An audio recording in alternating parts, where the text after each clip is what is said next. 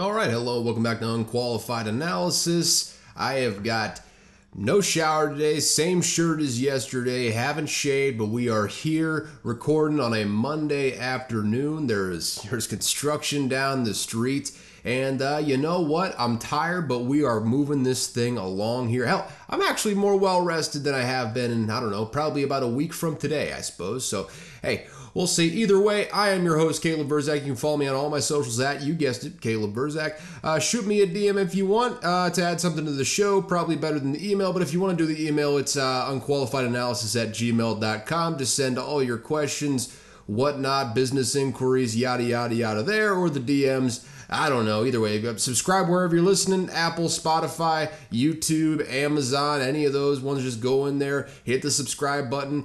Does nothing for you, does everything for your boy over here. Makes me feel all warm and fuzzy inside. But with that, I've got a, you know what? It's an episode. We've got the Eastern Conference Finals going on. Maybe not the most interesting series. Certainly not as interesting as I thought they would be. But still, it's sports that are going on right now, so we'll get to that. And then we got some off-season headlines. I mean, we're talking about golf. We're talking about horse racing. We're talking about, of course, a little bit of football in there, but not quite as much as I would like to have in there. But without further ado, just crack this bad boy open, shall we? We got stuff to talk about. First off, let's start off with some conference finals here in the NBA, shall we? Let's start in the East because I'm on the East Coast. Why not? We got the Heat up 3-0 on the Celtics right now. Not necessarily something I think anyone saw coming. I think we thought that, I mean, personally, I thought that the Heat would do well. I thought they'd make this a competitive series. I didn't think they'd run the Celtics off the floor, and that's pretty much what they've done so far. And I'll tell you what, the Celtics have got some problems, ladies and gentlemen. They coughed up a 9-point lead at halftime in Game 1 with a 46-point third quarter by the Miami Heat. Lose that in Game 1. They coughed up an 8-point lead heading into the fourth quarter of Game 2. Lose that one by 6. And they absolutely, I mean, they just rolled over, keeled over, and died pretty much the entire game. I think the Heat were up by like 30 at various points in that one. End up winning by 26, and there you have it right there. Heat up 3-0, Celtics down 0-3. I mean, Jaylen Brown, Jason Tatum have played well, but by the numbers, but completely disappeared in these fourth quarters. I mean, Jason Tatum has been just straight up awful in these fourth quarters so far.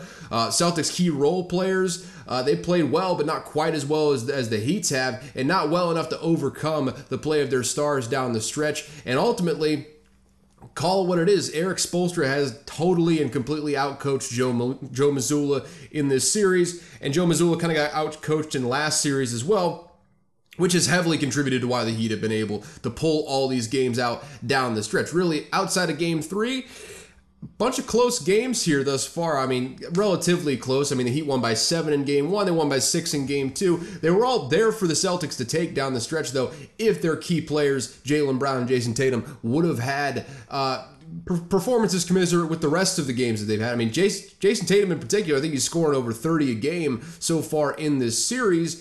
But that really has not translated into the down the stretch in the fourth quarter, and it's shown in the final scores of these games. I mean, just the Heat being able to pull these out. I'll tell you what, the Celtics had a better roster, more potent offense-defense combo coming in here, home court advantage, and they were heavily favored coming into this year. So I think it was 97% to 3%, according to some obviously BS metric by ESPN coming into this series. And then what do you know? Now they find themselves in an 0-3 hole, which no team in NBA history has ever overcome to this point. And I'll tell you what, the series isn't technically over just yet, but I've seen nothing to tell me that the Celtics have what it takes to make a historic 4-game run and pull off a miracle. If they were going to play with their backs up against the walls and really come out and show us that this is still a series, they would have done it in Game 3, and what do you know? They lost by 1,000 in Game 3. Didn't look competitive for really any stretch of the game after the initial portions of it, and I don't know, man. Just doesn't feel like this team has what it takes to win a championship. Not this year. Maybe last year under Ime Udoka, but, you know, don't have to rehash that all over again. Who the hell even knows what happened to that situation? But it all disintegrated when it was all said and done. Now you got Joe Mazzulla in there, and it just does not feel like, it feels like he's in over his head coaching in the postseason. Obviously, in the regular season, his system worked to perfection, being top 2 in both offense and defense. Getting to the postseason, though, I mean, struggled to put away the Hawks. down 3-2 at one point to the Celtics before Doc Rivers did a Doc Rivers, and James Harden and Joel Embiid did their thing when it comes to clutch time, particularly James Harden just kind of wilted under the pressure like he has throughout the course of his career, unfortunately. That's a different subject for a different time of the show, because we're going to talk about that one a little bit later, but put a pin in that for now. Like I said, not technically over. Feels like the Celtics are going home, though, in the next game or two. Basically, maybe they win one in game 4 with their backs up against the wall to maybe make it a gentleman's sweep. Maybe they win one in game 5, but going for game 6, at the very least, I feel like the Heat are going to close this out sometime in the next 3 games. It's probably going to be in the next 1 or 2 if I had to guess, though, because they are, at this point, this is not a team, as well coached as they are, that gives up a 3-0 lead at this point in the series. They're going to put this thing away. It's just a matter of when, not if, in my opinion. And I'll tell you what, changes are coming this offseason for the Boston Celtics. The only guy that I think won't be going anywhere is Jason Tatum right now. He's the best player on the team, for better or for worse. He's a guy that you can build around, and I think you can, give him that $300 million contract and feel okay with that. Jaylen Brown, I'm not sure if he fits into the whole equation. Joe Mazzulla, probably the surest thing of them all. He's probably going to get fired after this. I mean, make it to the Eastern Conference Finals. It is what it is. You crumble down the stretch, and NBA coaching carousel, as we've seen over the last couple weeks or so, specifically with Monty Williams getting fired, it's not fair, but it is what it is when it gets down to these things. You either got it or you don't, and it feels like Joe Mazzulla just doesn't got it right now. And I'll tell you what, I've said this time and time again, maybe not on the podcast, but just in various discussion with friends about this whole thing. They just don't have a consistent ball handler when you get down into the crunch time situations. They got a guy in Jaylen Brown he's good for getting buckets, I suppose. Not particularly, I mean, he's okay at defense, I guess. He's a well-respected guy on defense, if nothing else. But you get down to the clutch time situations, basically just leaning on Jason Tatum. And Jason Tatum in these situations, again, for better or for worse, maybe it's a product of not having a true point guard that can put him in a position to take an easier shot. Maybe it's just the way he is. Maybe it's just a little bit of his makeup as a basketball player. But you get down into these clutch situations, and he's just allergic to taking easy shots. Sometimes he catches fire. Sometimes he closes teams out. You saw it a couple times down the stretch in that previous series with the 76ers. But at the end of the day, you get right down to it, and taking crossover behind the back fadeaways from 30 feet out is not necessarily a sustainable model when it comes to consistent clutch time performance. And I feel like you need a consistent point guard, a consistent ball handler to come in there, be the second best player, and kind of orchestrate this offense a little bit more. And Jaylen Brown, I'm just not sure he fits into the equation. I mean, maybe you can pull it off. That's a big price tag to give him, though, as far as the max contract that he will be demanding. I mean, rightly, his agency, I would assume, all the people that represent him are going to be gunning for the largest contract possible, which I think is right around what Jason Tatum's is in this upcoming offseason. So around $300 million for that guy who is not a number one player on your team. He's been good, but not great in these situations. I don't know. I don't know if he's necessarily worth that price tag there. And it's really just, you're kind of being redundant with the Jaylen Brown and Jason Tatum thing. I think you'd like to have both, but if Jaylen Brown comes back, I think somehow, some way, they're going to have to get a ball handler in there. I said it a couple times at this point in this little rant I'm going on now, but you need to have someone in there that when it gets down to it, doesn't make it so it's just all ISO and no creativity. That's really what this all comes down to, is they have trouble closing teams out because it's really just give the ball to Jason Tatum, give the ball to Jaylen Brown, and hope for the best when it's all said and done down in the clutch time. And it's just, again, you can't expect to go out there, shoot crazy shots, and do the Kobe system sort of thing where you get the ball and then you take ridiculous fadeaway shots. And hell, Jason Tatum, I believe it was in game 2, kind of wilted under the spotlight. Again, throughout this entire series, like I said before, not really been great in the fourth quarter. I mean, he's been great for 3 quarters outside of that, but fourth quarters, he has just disappeared down the stretch in this one. I think it is because this is a more disciplined defensive team in the Miami Heat. They understand that if you force him into tough contested shots every single time, maybe he gets hot for 1 quarter, and if so, so be it. But ultimately, get down here toward the end and you force tough shots, that's really all you can ask for. And more times than not, it's going to result in some crazy, inefficient play. And without someone to create easier shots, that's just going to happen time and time again. It's the problem with this team's makeup right now. And I don't know how you fix it, quite frankly. It's not a great free agent class this time around, so it's not like you can go out there, pay someone in free agency and have this thing all fixed up as much as you can. That's kind of why I think Jaylen Brown might be part of a sign and trade sort of thing. I don't know if he's a free agent this offseason or if he can sign an extension, but feels like Jaylen Brown is going to be used as a piece to trade elsewhere too. Maybe you go for a Dame Lillard over there in Portland. Maybe, well, it's not going to be Jalen Brunson for sure. He's kind of locked in with the Knicks right now. But any one of these dynamic point guards. Hell, maybe you go for like a Tyrese Halliburton. I'm not sure whether the Pacers are going to be willing to give him up, but the Pacers have been losers in the past all the way up until this point. So why would they stop doing that now? The main goal, though, this offseason is going to be getting a true ball handler in there that you can trust in these clutch time situations, that you can put in there and believe that he's going to put your star, Jason Tatum, because no matter what, get right down to it, Jason Tatum is going to be the best player on this team no matter what, and he's not going anywhere because he's going to be the best player on this team pretty much no matter what. You need a guy to put him in better situations. Jaylen Brown has not done that to this point and really has no indication that he's really capable of doing that to this point. So I think you use Jaylen Brown in some trade sort of scenarios, throw in some draft compensation as needed, and try to get a guy in there that kind of more closely matches what Jason Tatum does when it's all said and done. So I don't know where the Boston Celtics go from here, but it just does not feel like they're going to run it back with the core they have now. Obviously, Joe Mazzulla is probably out. If I had to guess, Jaylen Brown is probably out as well.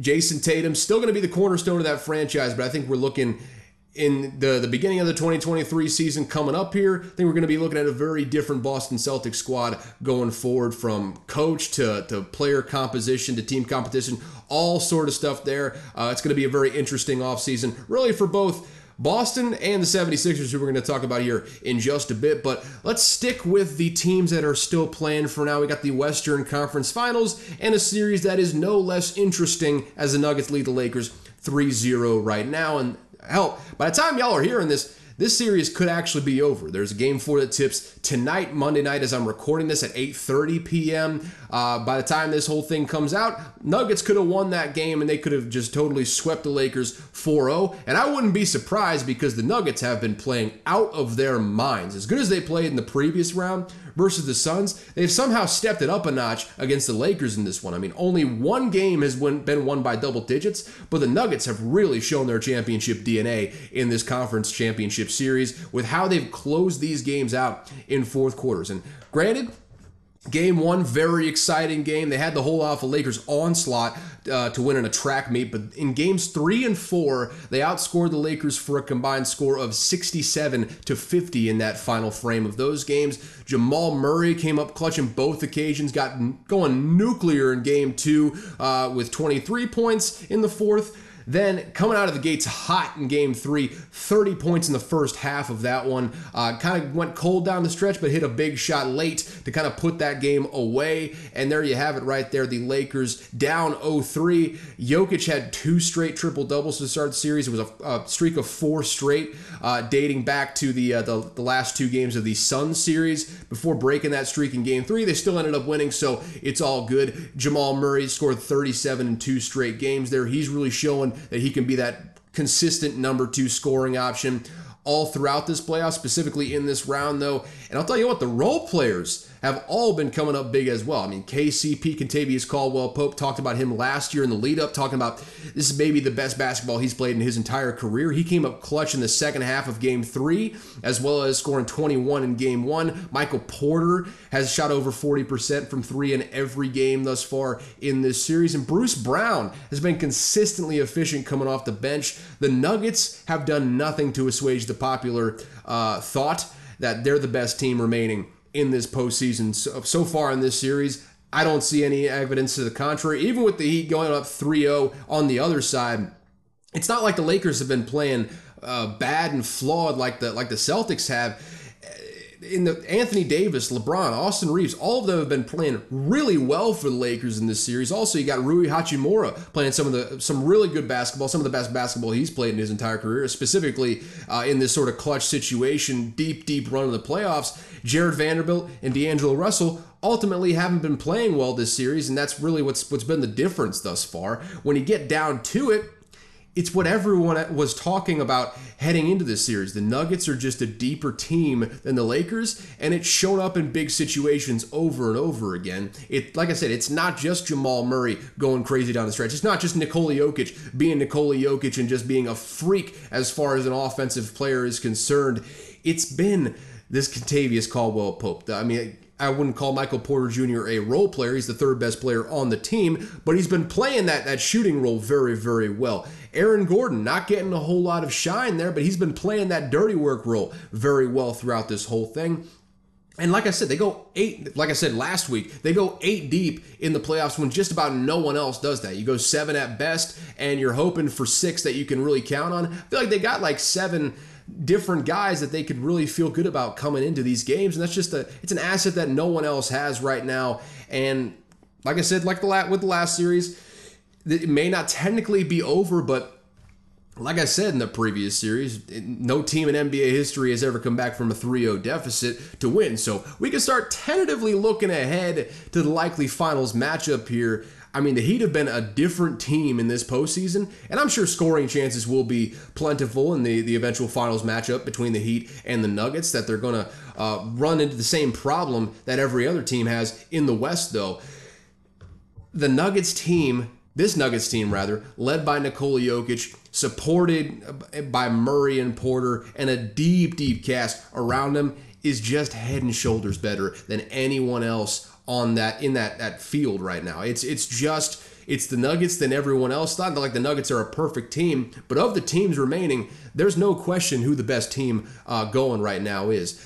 I said it last week. I'll say it again now. This feels like the year for the Nuggets to finally go win a title with Jokic and the crew. And from here, once they get a taste of that championship, who knows how good this team is going to be? Who knows who they can attract to town? Who knows just how good this roster can be going forward? They got that core together for a good while now. I mean, as far as Jokic, Murray, Michael Porter Jr., all of those guys are going to be in Denver for the foreseeable future. Maybe you got some question marks around that, but this championship caliber core is going to be together for a good while going forward. Michael Malone's already been there for like 7 years at this point, and no sign of being run out of town to this point, especially with how well they've played this postseason. And I don't expect the Heat to wilt like the Lakers have thus far, but they should win the finals in that matchup. I don't want to say anything about guarantees or anything like right now, but the Nuggets right now, they just look like a championship team, flat out.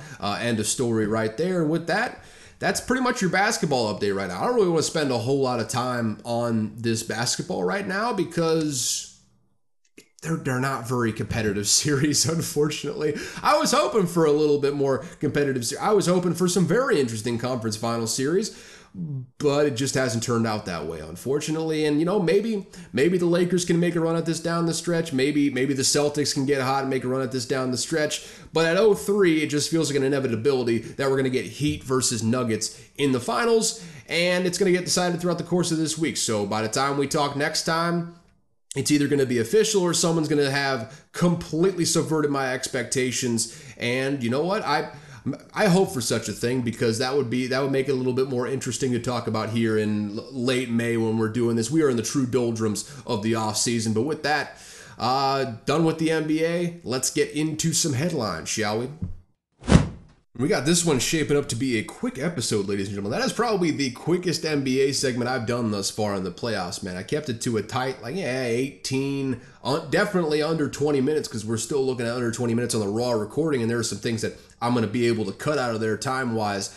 Maybe not from the actual words, but, got some pauses in there, stopping to drink my ice-cold caffeinated beverage, but we're just going to keep it rolling here. Sticking with basketball for a little bit longer here, because I told you all last week that a big lottery was coming up here, and there was a winner to that lottery. There's a winner to every lottery, I suppose, but I digress on that front. Just a second here. I have got some things to do right quick. And never mind, dude just dropped the package at the door. I saw him walking up, just looking over to my left here, scanning to make sure that I didn't have to sign anything, but we're good. It's all good, ladies and gentlemen.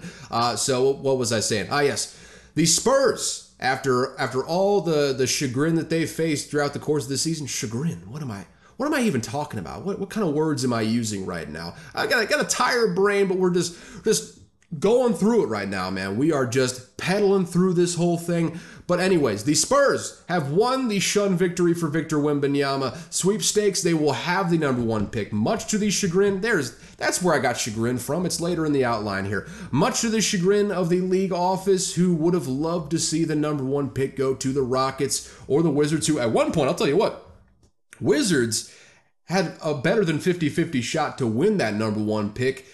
And in true Washington fashion, they end up with the number 8 pick because that's just perfect poetry right there. They have a 50-50 shot of going number 1. You think, hey, maybe they end up with with the 2 or 3 pick. Nope. With all that good juju going for them, they still end up with a number 8 pick, and that's pretty much a good encapsulation of what the Washington Wizards have been for the entirety of their history, but I digress on that front. NBA league office would have loved to see him go to a big sort of TV market, big sort of streaming market there with a whole bunch of people in the area.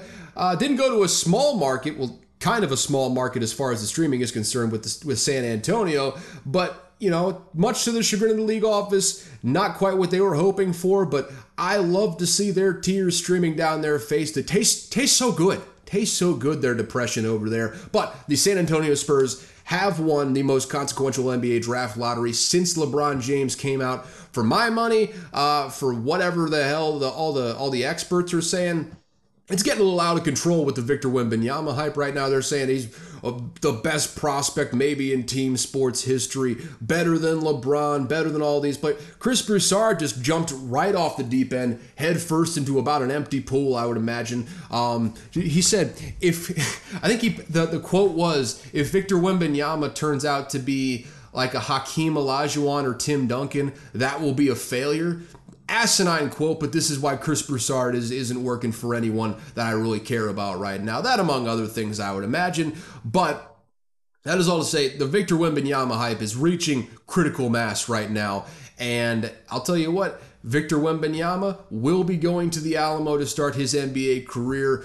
Whether he likes that or not, probably going to be there for at least 7 years, I would imagine. That's basically how this whole thing is structured with max contracts and whatnot. Obviously, that first deal, he's going to sign the extension, has that rookie deal going right now. So they got a nice little window here before Victor Wembanyama decides to go elsewhere in all likelihood. He's got some personality to him. He's got some flair to him. There's a good chance this isn't going to be like a Ja Morant situation where he shuns the spotlight, doesn't necessarily love to be out there. Probably not going to be like a Nikola Jokic situation who, once the NBA offseason comes around, see ya, he is nowhere to be found.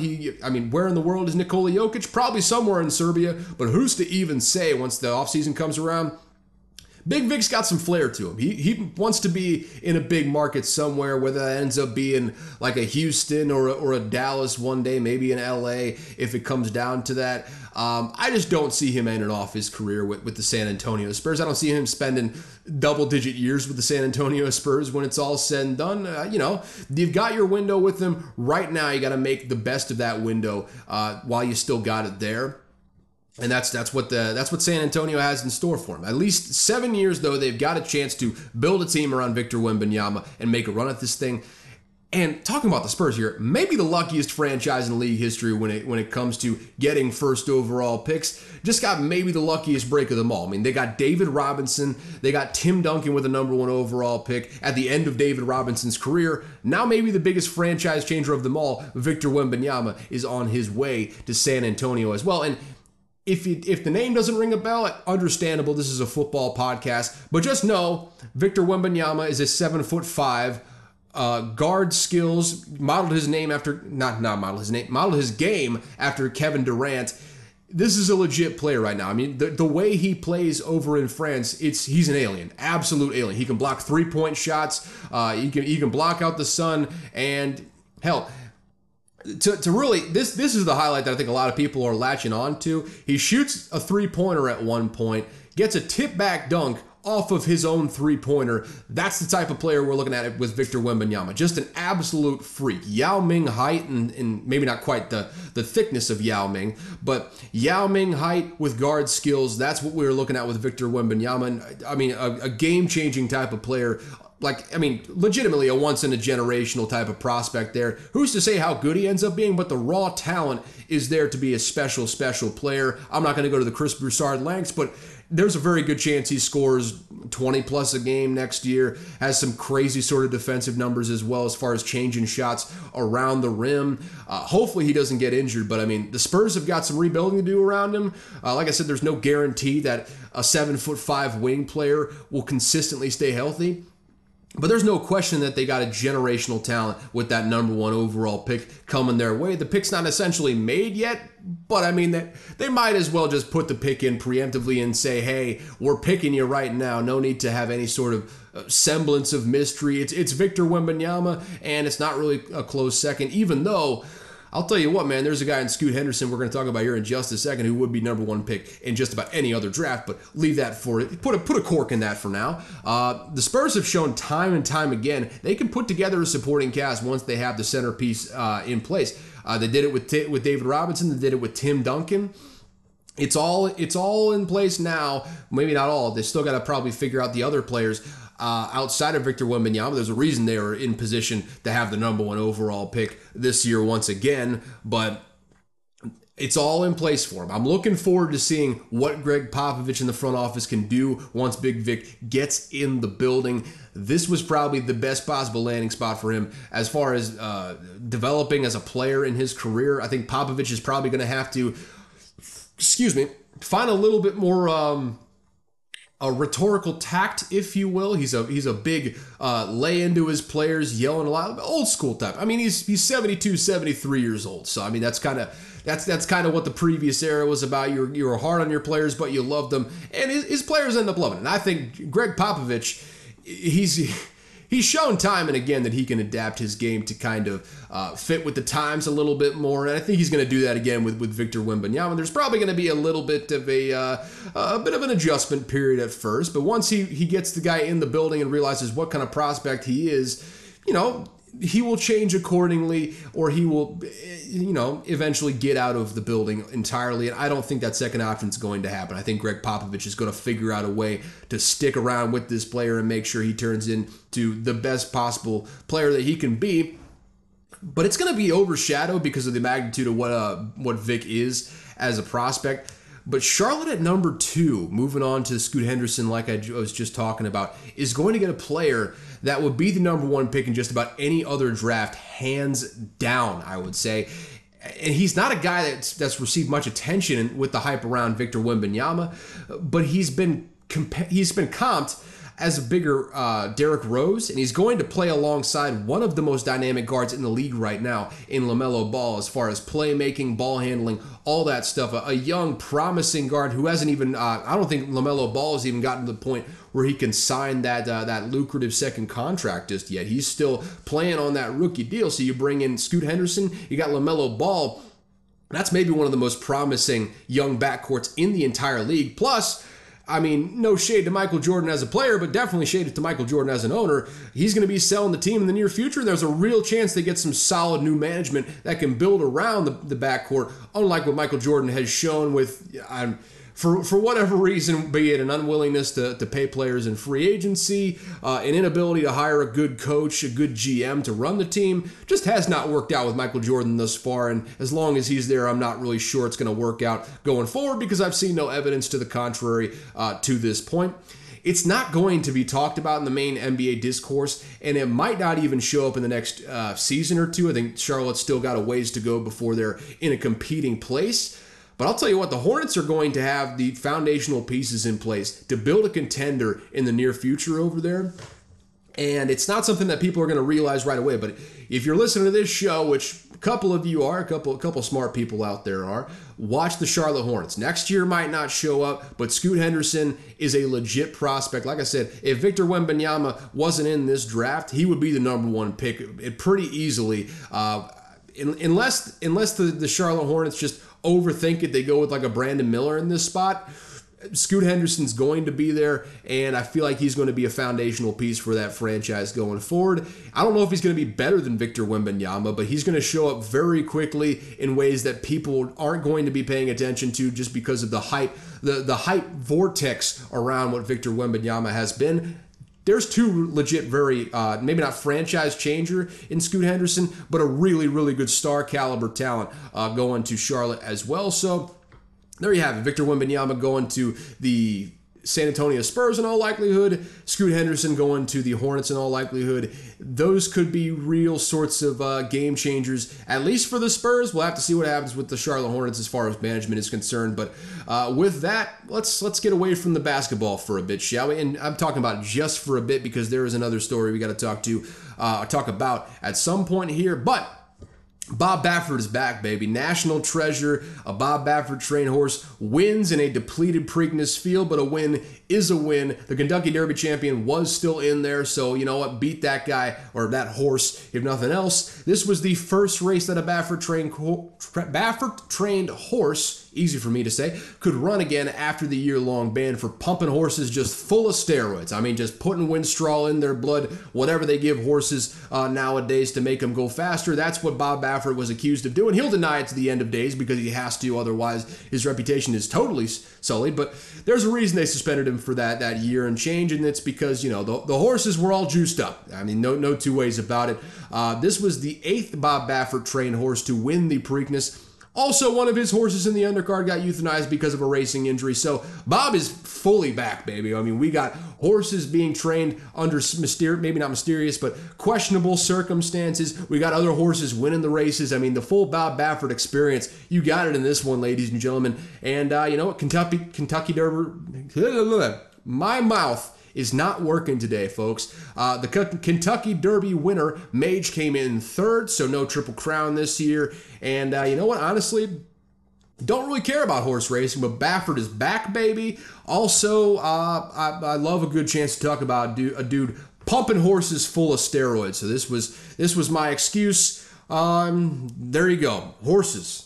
There you have it, folks. On to other sports I don't really care a whole lot about. Golf. Brooks Koepka wins the PGA Championship, and we are in a dead and depressing part of the sports calendar right now, folks. So let's talk about the golf, shall we? Good for Koepka. After all the injuries he went through and the ridicule associated with jumping over to the LIV Tour, had some pearl-clutching golf analysts in a pretzel having to say good things about a guy who took Saudi blood money, which is always fun to see. I mean, I love...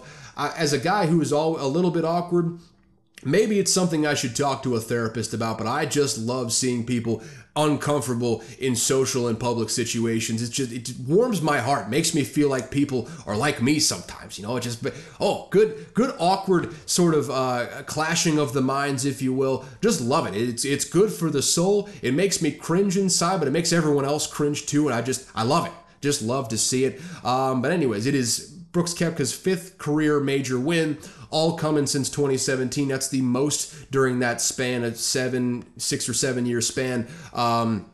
So hey, interesting time in golf right now. Not something that we would have seen coming with Brooks Koepka coming back to form the way he has, especially with those injuries I was talking about. But when he left the PGA Tour, there's a reason he took that LIV contract. One, it's life-changing money, and you know, Again, I've said this back when the whole LIV thing was first popping off last year. You don't know. You can go on your moral grandstanding tour all you want. You don't know how you're going to react to having hundreds of millions of dollars plopped on the table right in front of you. All you got to do is sign this paper, and it is yours for the taking until it is right there. You just simply don't know how you'd react.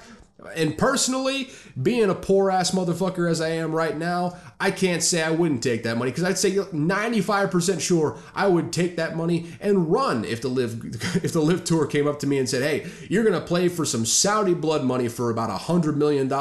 I'll be like, all right, I'm going to put my morals to the side for a couple of years and then retire.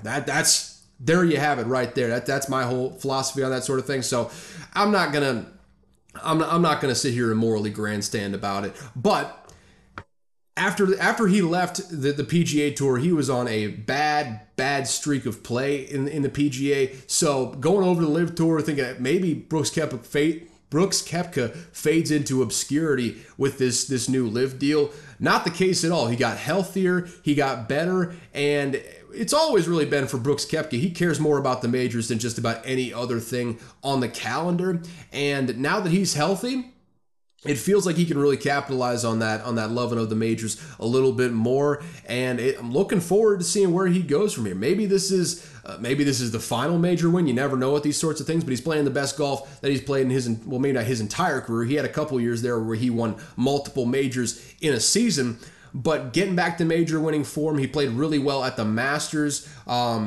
Played very well at, I guess the U.S. Open is coming up. Still got the Open Championship, so a couple more opportunities for him to get one. But hey, good for Brooks Koepka for coming back. He's a likable guy, no matter what you feel about him taking the Saudi money. I mean, just listening to him talking in interviews, if you're not one of those like pro clutching golf fans, not even referring to the Saudi stuff anymore, just you know golf people. You know people who are really into golf. They love their weird little rules and, you know, the pomp and circumstance of the whole thing, the gentleman's game, if you will. I love competitors, and Brooks Koepka, he's cocky, he's competitive, and it's sports.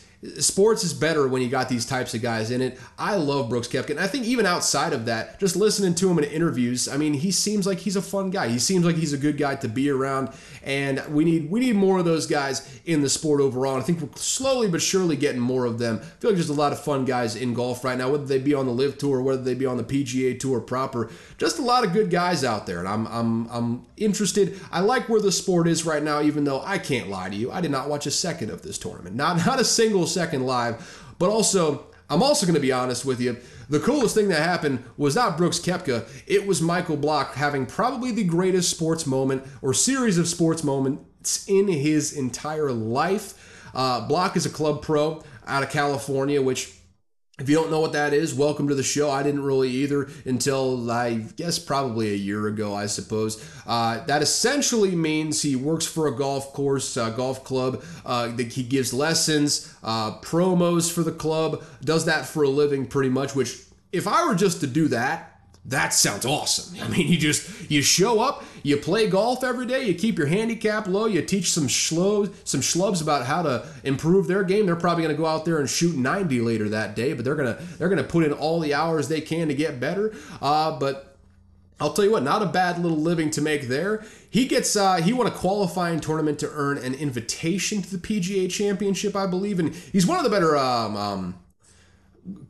course golf tour pros out there, I suppose. Club pro, I don't know. Again, just talked about the term, and I didn't even remember what the term was, but I digress. One of the better tour pro or club pros out there. I think he's won several sort of tournaments like this, but he made the most of that opportunity he was given, though. On Sunday, he hit a hole-in-one clean on a par 3. I mean, no bounce, no roll, did not even hit the grass. It just went from the tee box straight directly into the cup, and it was an electric moment there on the back nine for, I mean, basically everyone to watch. I mean, it's the one moment in the entire tournament that I think I actually watched because it was just all over social media, all over Twitter, and it was, you know, the situation that this guy was in, being what he is, a club pro, not expecting to really compete over here, but just having a hell of a tournament. Then he saved par at the end of his final round to secure a top 15 finish, which comes with a $260,000 payout, guarantees him an invitation to next year's PGA Championship. And oh, by the way, he also got an invite to the next PGA event at the Charles Schwab Challenge on Sunday. Undoubtedly one of, if not the greatest days in Michael Block's life. Obviously, he's got kids, so the birth of your kid, yada, yada, yada, that's, you know, one of the best feelings in life, I suppose. I obviously don't have kids, so I wouldn't know. But outside of kids being born, probably the greatest day in Michael Block's life. And CBS did their damnedest to get Block to cry in a post-round interview with Amanda Renner. That's on social media if you want to go look it up. Just hilarious. I mean, maybe it's uncomfortable because it's so clear what they're trying to do. They're trying to get that, ooh, we got to get that cry on camera. This is going to go viral. So they're just like, all right, here's a video shot of someone else watching your round. Oh, it's your son shooting the video saying, oh, by the way, I think he's going to make a hole-in-one in this one. And his son is sick. I don't know what type of disease he's got, but he's sick and he's not feeling well. And oh man, I believe my dad's going to do it. He's going to get a hole-in-one here. And man, he got it. And you know what? To their credit, it worked. I mean, it's hilarious how hard they tried to make Michael Block cry, though. And he cried multiple times, so I highly recommend going to watch that if you enjoy being uncomfortable with just how soulless and cynical this sports media industry can be. They were fishing for that one. I think they really didn't have to try that hard, quite honestly. I mean, Block was crying at every opportunity after that round. I mean, he cried when he got the invitation to Charles Schwab. He cried in the interview afterwards with Amanda Renner when they were just trying everything in their playbook to get him to cry. I mean, he's a crier, and there's nothing wrong with that, man. I mean, Block was crying at every opportunity. No shade here. I'd probably be bawling my eyes out, too, if I realized a lifelong dream like that on the biggest stage and against overwhelming odds to the contrary. I mean, tour pros, I keep saying tour pros. Club pros don't do this. I mean, club pros are guys that, you know, they send them in there. Maybe you get some good publicity for your golf club if you go out there and you make the cut or something like that. But you're not expecting them to get top 15, qualify for the next year's PGA Championship, nothing like that. So this was a dream scenario for Michael Block. And you know what? It's inspired me to go get good at golf. I mean, sure, I was talking about this with my family last week. Like, hey, you know what? I think I'm going to try and get good at golf this offseason.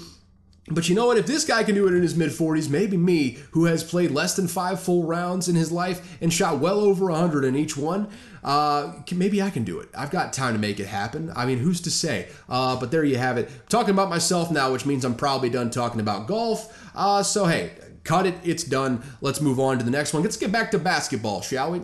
Doc Rivers got fired on the day I released the previous episode, so no surprise here. I think everyone knew what time it was in Philly. I said as much last week that he was going to get fired as a matter of when, not if at that point. And the real questions now are, one, does James Harden decide to come back? And does GM Daryl Morey even want him back? Which I think the answer to that is probably yeah on Daryl Morey's side. He's kind of... James Harden is Daryl Morey's boy. He traded for him coming from the OKC Thunder back in the day. He traded for him again from the Nets when he was with the 76ers. Now it feels like James Harden, despite all of the analytical inclinations that Daryl Morey has, James Harden is just the one soft weak spot in Daryl Morey's heart right now. So feels like he's going to want James Harden back. It's a question of whether James Harden wants to be back. I don't know. Maybe he does. Maybe he doesn't. I feel like with what he's shown over the last couple years, really throughout the entire course of his career, he is what he is. I'm not sure that's a guy you want to build around with the postseason success in mind, but I digress on that front. 2, who does the front office bring in as the next head coach? And that may be one of, if not the most consequential question of them all. At least it's a big domino as to what's going to happen outside of the head coach.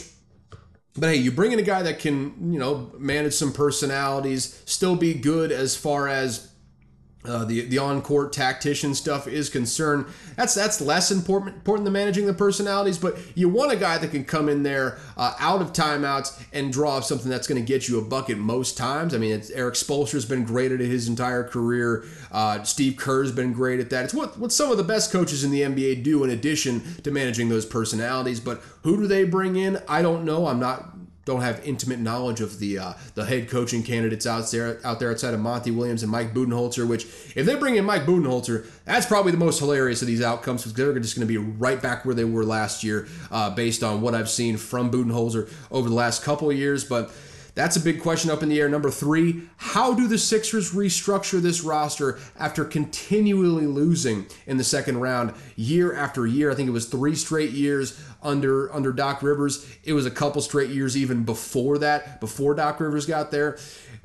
I don't know how they restructure this team. I don't know how they can with Joel Embiid on the books. But with that, the 4th question, most important, with all of that in mind, will Joel Embiid continue to keep the faith, or has this relationship reached a breaking point where he might request a trade? There's a lot swirling in around Philly that bears watching over the course of this summer. This team could look completely different by the beginning of next season. I'm not sure the Sixers can justify running it back with the same core they've got, though. So, I mean, much like the Boston Celtics that I was talking about earlier in this episode, the 76ers, maybe even more so, are probably going to look drastically different going into the next season. I think probably Joel Embiid is there, but I also wouldn't be shocked that with the way this whole thing is going, especially if Harden leaves town, I think Joel Embiid might just say, hey, look, just trade me. It's probably going to be easier this way if you just trade me, just hit the reset button, call an end to the process, if you will, and keep going forward from there. I don't know what the Sixers could be. I mean, maybe the most drastic swing possible this offseason.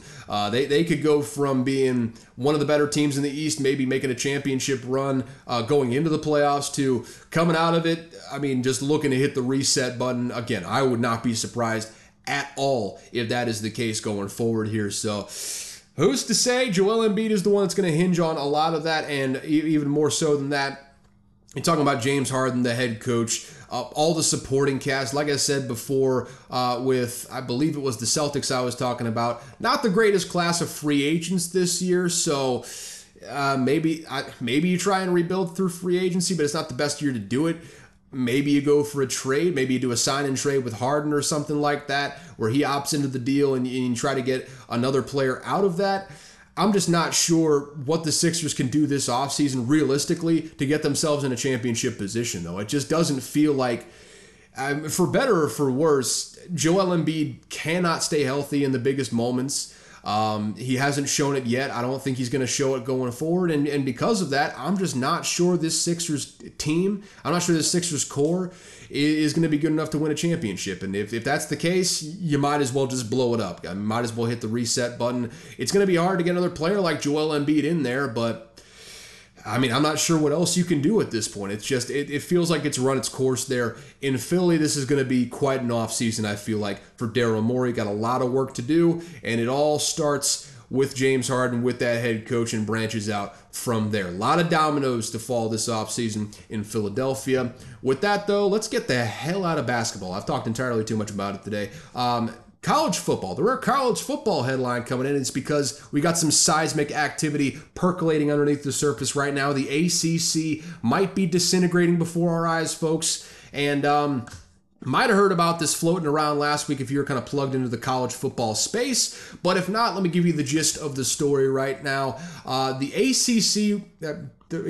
Bottom line boils down to they got a terrible TV deal. I mean, it works out all right for the very bottom tier of the conference, at least right now, but doesn't pay the top level schools a value that is commensurate with what they bring to the table. I mean, the Florida States, the Clemsons, hell, even the North Carolinas of the world are probably bringing in way more money than someone like a Boston College or a Virginia or someone like that is right now. And even more than that, it doesn't expire until 2036. That's 13 years left on that TV deal. And by that point, even the lowest level schools will be underpaid. It's just that it's a deal that is entirely too long.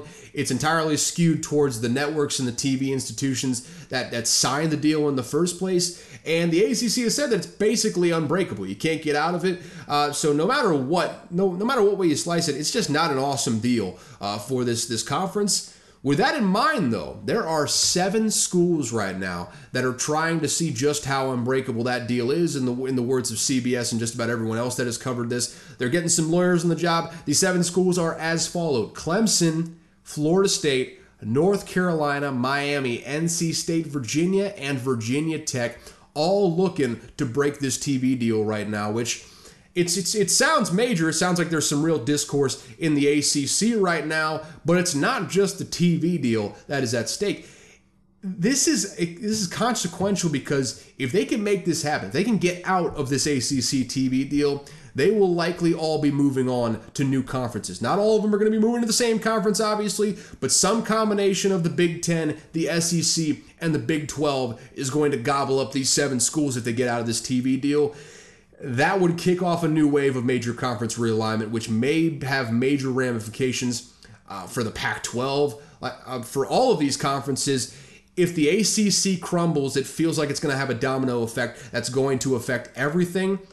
It's all leading towards what we've been saying time and again. Everyone who's followed the sport, first off, basketball clearly doesn't matter because the ACC was one of, if not the best basketball conference in the entire country consistently over the past several years, especially after they gobbled up some of those old Big East teams from whenever that conference disintegrated in the previous iteration of conference realignment.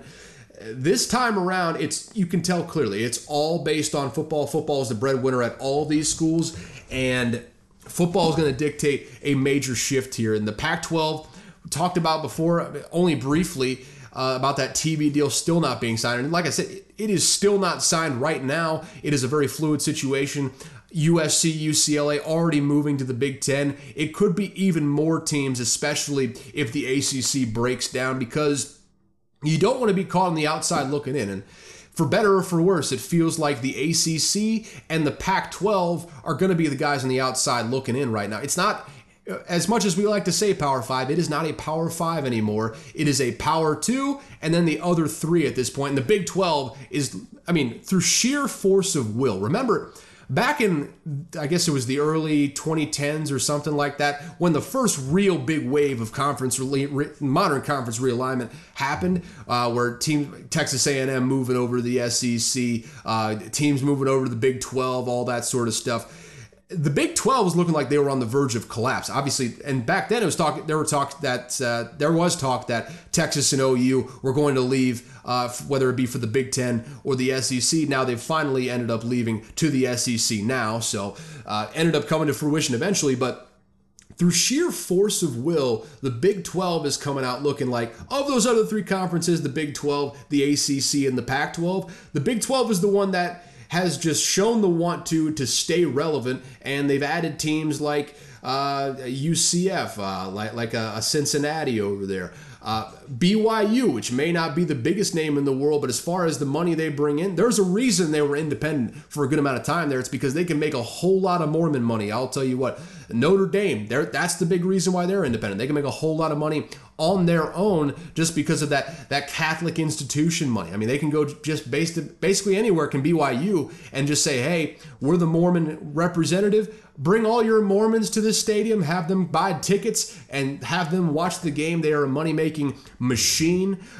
Houston also joining the Big 12 as well. They lost basically every player known to man on that football team, but still a solid addition as well. And they're going to gobble up. I'm telling you right now, they're gonna gobble up some of these Pac-12 teams. I think some of these ACC teams. The Big 12, they're not going to be on that Power 2 of the Big 10 SEC level, but they're going to end up still being kind of relevant. Like I said, of those other 3, they're probably going to be in the best position to still say, okay, we got a major conference over here, maybe not on the level of the SEC or the Big 10, but we're still going to have a major sort of conference, unlike the Pac-12 and the ACC. So this is all to say we are on the verge. The conference realignment avalanche may be just on the horizon right now. We are on the verge of some major shifts happening. It's just waiting for a domino to fall, whether that be the Pac-12 TV deal falling through, whether that be these 7 ACC schools finding a way out of that ACC TV deal. We are on the verge of major conference realignment once again. It is about to spark back up in a way that we have not seen in over a decade at this point, I think. So stay tuned to that. I'm not sure whether it's going to be good for college football as we know it. I think it's certainly going to be different than what we've known for quite some time, but change is on the horizon. It feels like the wheels are turning to a point that I don't think it can be reversed at this point.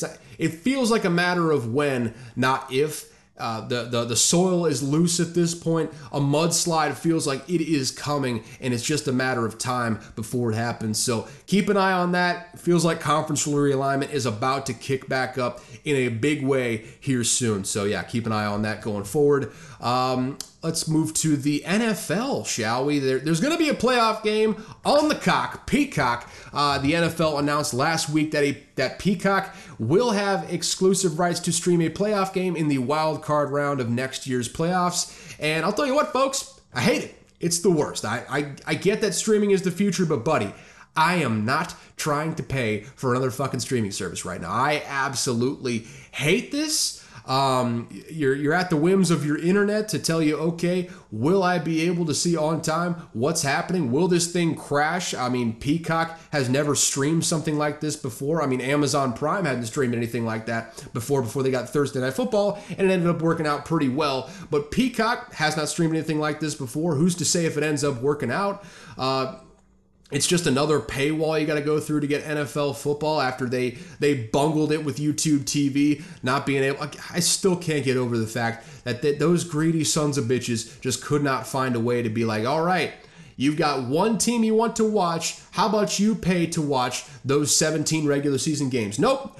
They got just this stupid NFL Sunday ticket where I got to pay for all the teams' regular season games to be able to watch them. And some of those might be blacked out if it's not. If there's no like sellout there. So yeah, screw them. I hate it. This is the worst. Not really much I can do to change it. Well, I personally can't do shit to change it, but this is just another step in the process as they slowly transition away from that regular cable television sort of model and into the streaming world. You see ESPN's doing it. Obviously, the NFL, they're reading the tea leaves here. They're moving towards that. I cannot stress enough just how much I hate this trend, though. I don't want to pay for these streaming services. I don't watch a whole lot of streaming TV in the first place. There's no reason for me to even really go out and pay for this outside of watching football, and I'm sure that's part of the business model too. From Peacock's perspective, they want to get their grubby little hands on my money as well. So I mean, they want to find a way to get in on that football deal. So it makes a lot of sense from a business perspective, from a viewership perspective, and this is kind of really in pro sports. In college football, we're seeing it now. It feels like we're getting a lot more solutions that cater towards the big businesses of the world rather than towards the fan experience, and this is just another step in that direction. I think some of the NFL sycophants were excited about this. Me, as a lifelong NFL fan, I absolutely hate this, but whatever. It's going to be the playoff game, so I'm probably going to end up watching it. I'm not paying for it, though. I'll tell you that right now. I'll create 50,000 Gmail accounts just so I never have to pay for Peacock. I will just do a free trial on it and then cancel right after the NFL game is over because fuck you, NFL. I'm not paying for your stupid bullshit, and fuck you, Peacock. I'm not paying for your stupid bullshit either. Just, what else is new? I'm hating on big business. That's just how this whole thing works in my life, I feel like. But whatever, it's a playoff game, so I'll end up watching it even if I don't pay these greedy corporate fat cats their money to do it. With that big old tone shift as we go on out the door here, shorter episode than usual because, again, it's the doldrums of the offseason. There's really not much to talk about here, but let's talk about a nuanced situation, shall we? This seems like right up my alley of topics to go on. Jim Brown, he died over the weekend at the age of 87. And I am far from qualified to talk about the legacy of Jim Brown because it's complicated and, like everything else in this world, it is far from a cut and dry story. But why not give it a shot here? I'm not going to go deep in depth. I'm not going to talk about this for 20 minutes. It's just going to be a quick, mainly it's a football podcast, even though we started off with basketball, horse racing, golf, everything under the sun except football. But it wouldn't really make a whole lot of sense for me not to at least touch on it. So here we go. I'm gonna give it a try. He was one of the greatest players in history of football and a titan in the civil rights and economic equality activism after he was done with football. Played in the films like The Dirty Dozen, all that sort of stuff. Good acting career as well outside of football. Just an icon of his age. Probably his most famous post-football career image was him, Bill Russell, Kareem Abdul-Jabbar, then Lou Alcindor, because I don't think he converted to Islam at that point. But flanking Muhammad Ali at a news conference after Ali decided to be a conscientious objector to being drafted for the Vietnam War. Iconic moment in civil rights, iconic moment in American history of protest, all that sort of stuff. Jim Brown was a big part of it. Didn't necessarily agree with what Ali was doing, but stood behind him, stood his ground with him in solidarity with Muhammad Ali, and that was admirable. Later, he shifted his focus focused to helping young black kids find better economic opportunities in an objectively unfair system. I think there's no two ways about it. That's just how it was back in the day, still is to a certain extent now. Didn't fix everything, but certainly didn't hurt as well. After football and his acting career were done, he really worked for the rest of his life to make this country a better place for black people, for everyone really, but mainly for minority communities and the underserved. Undeniable here that Jim Brown did a lot of good in his life, but we can't just sit here and pretend like Jim Brown was a saint among men. He was never convicted, but he had several, more than I can count on one hand, I think, accusations of domestic violence and sexual assault over the course of 30 plus years, pretty much. He went on trial for an accusation leveled against him by his own wife at the time. I think in 1999, one woman claimed to father his child as a result of a sexual assault in the mid-60s. And like I said, while he never got convicted, the fact that similar accusations popped up again and again and again over the course of decades, including from his own wife, like I said, should tell you he was far from an angel. This is not a situation where this is a cut and dry, great man. Like I said, much like everything else in this world, Jim Brown was not a shining beacon of moral character.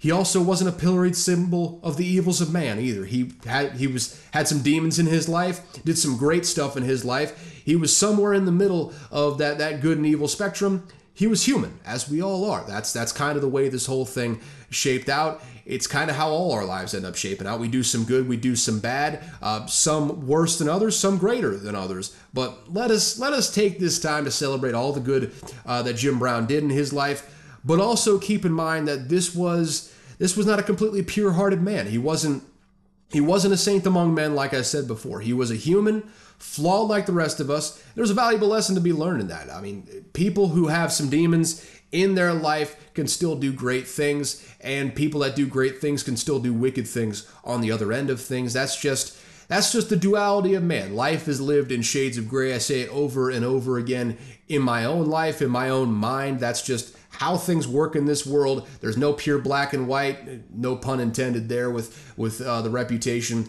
of activism for Jim Brown here in this one.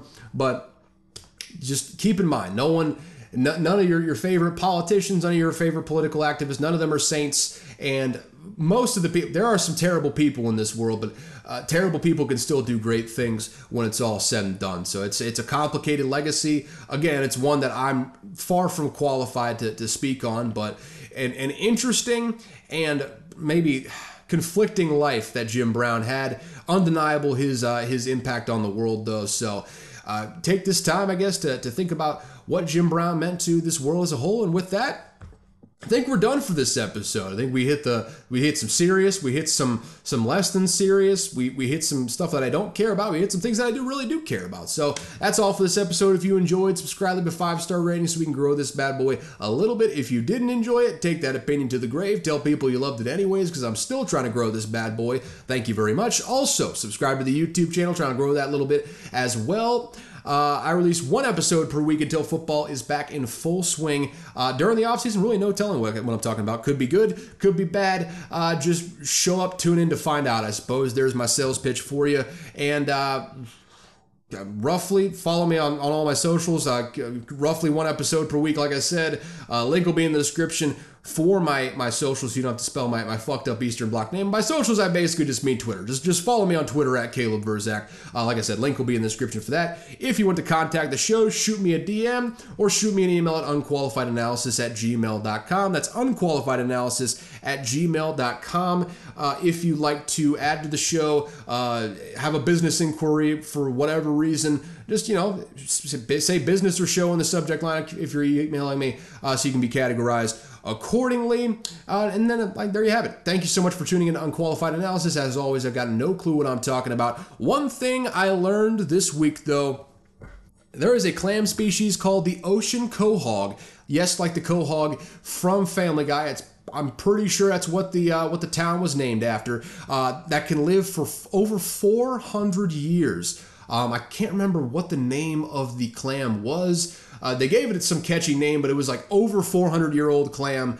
Ended up killing it so they could study it, but Oldest ocean species in the world, over 400 years, the ocean quahog. There you go. You've learned something today, as have I. Have a good one, I suppose.